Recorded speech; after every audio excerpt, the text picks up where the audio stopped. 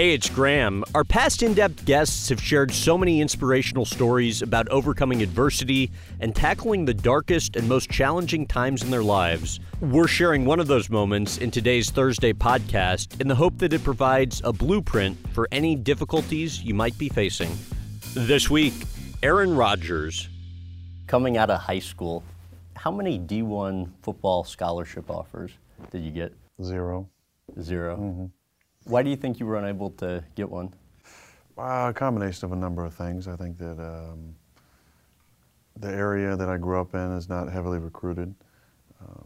The offense that we ran, it's not like, I think there's a trend lately that the spread has kind of filtered down from the college to high school. A lot of teams are throwing the ball 40, 50 times a game. Now, I put up pretty big numbers, but not a lot of people really knew about me. And then I think, there's so many outlets now for kids to get exposure with the different Nike camps they can go to and combines and team camps and stuff where you can get your name out there. I don't think people up in Chico really knew about that. Myself and my family, we didn't know about that. So I didn't really have a chance to get any exposure out there. And thus, I was getting recruited by Occidental and Lewis and Clark and Claremont McKenna and some of these schools that, the normal college football fan probably hasn't heard of. And Occidental, I understand, wanted you to actually even sit out a year. How did you handle not getting any D1 football scholarship offers coming out of high school? It just made me work that much harder, I think. There was a big moment for me in the spring because I was really trying to figure out what I wanted to do. Was I going to walk on somewhere? Because I had applied to some different schools. Was I going to walk on? Was I going to do something different? Was I going to play baseball? Because I played that spring. And then Coach Rigsby from Butte College approached me and said, hey, we'd love for you to come out and compete for the job. And I also had some opportunities to play at different junior colleges and ultimately decided to play at Butte and then played in this all-star game in the summer after my senior year. And that was a game that really gave me a lot of confidence back. That I played pretty well. I ran around pretty well. I'd trained all summer, kind of leading up to this game, and that was a big confidence boost for me. How much consideration did you give to quitting football before you got to college? I gave it definitely some serious consideration. At the time I was weighing, after my spring baseball year, which went pretty well, pitching, at least batting, was a struggle. You were throwing in the low 90s, I hear? It gets better every year, yeah. No. 95, yeah. No, I was throwing definitely pretty hard. There were supposedly a couple scouts who had came and looked at me at some point. But that was my only year of baseball since my 8th grade season. And I was really considering playing summer baseball, because I had an opportunity to play with the Legion team in town, or train and play in this all-star football game and then go to Butte College, or just do something completely different. So those are kind of three options I was weighing, and football was still my first love, so that kind of won out. Tell me about that rejection letter you got from Purdue.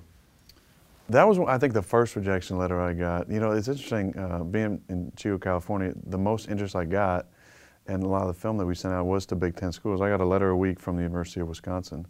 And I'm smiling because it's funny looking back, obviously not at the time, though. No, I mean, it's the story is the most important thing, and it makes it all that much sweeter for me. But it's funny that, Wisconsin was recruiting me. We sent stuff to Purdue, Illinois, the head coach, Ron Turner.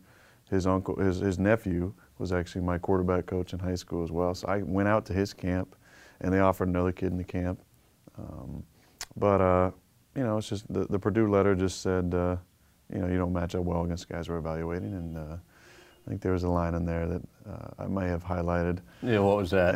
I think it said, good luck with your aspirations in football or something like that, which I know they didn't mean any ill will about it, sure. But I sure took that to heart and took that as a slap in the face and said, okay.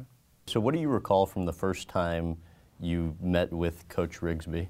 My mom said, no son of mine, will go to Butte College, and which is extremely ironic now and funny. But first time I met with Coach Rigsby, it was, I think, eye-opening for my mom, especially, just to see, number one, what a great guy he was, and number two, how much he cared about Butte College and advancing as players and the stories he told, and just a love that he had for those guys he'd coached and how much he wanted to see them be successful. And that started to change her mind and her opinion of Butte. Me, that was definitely Butte over Shasta and really anywhere else that was looking at me once we got later in the spring, and eventually that was where I ended up. You only ended up spending one season at Butte, though, because very quickly Cal coach Jeff Tedford, with the blessing of Coach Rigsby, came in, offered you a scholarship after just a year. What do you recall from how that all happened? Well, I think that's the one thing that I'll always really appreciate about Coach Rigsby is that doesn't happen everywhere. You know, when you get a guy, especially when you get a guy who's playing well, which I was playing very well the first year. As a true freshman. As a true freshman, I mean, you care about your program first. I mean, the 99% of the college coaches. Now, I did when I met with Coach Rigsby the first time. I said, look, if I have a good year, you know, how do you feel about me leaving? And he was totally on board. Said, you know, I'll definitely support you. I won't stand in your way. But you know, it was definitely crazy when Coach Tedford showed up, and he was.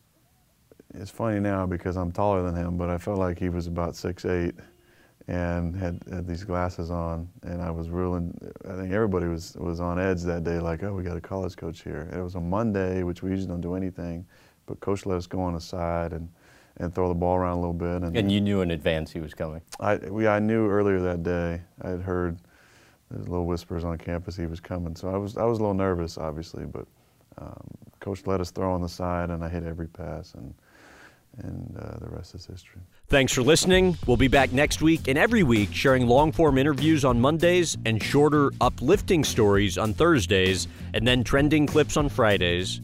We'd love to hear from you with ratings and reviews. Do you prefer the longer podcast episodes or our shorter ones? I'm excited to get your take. Thanks again.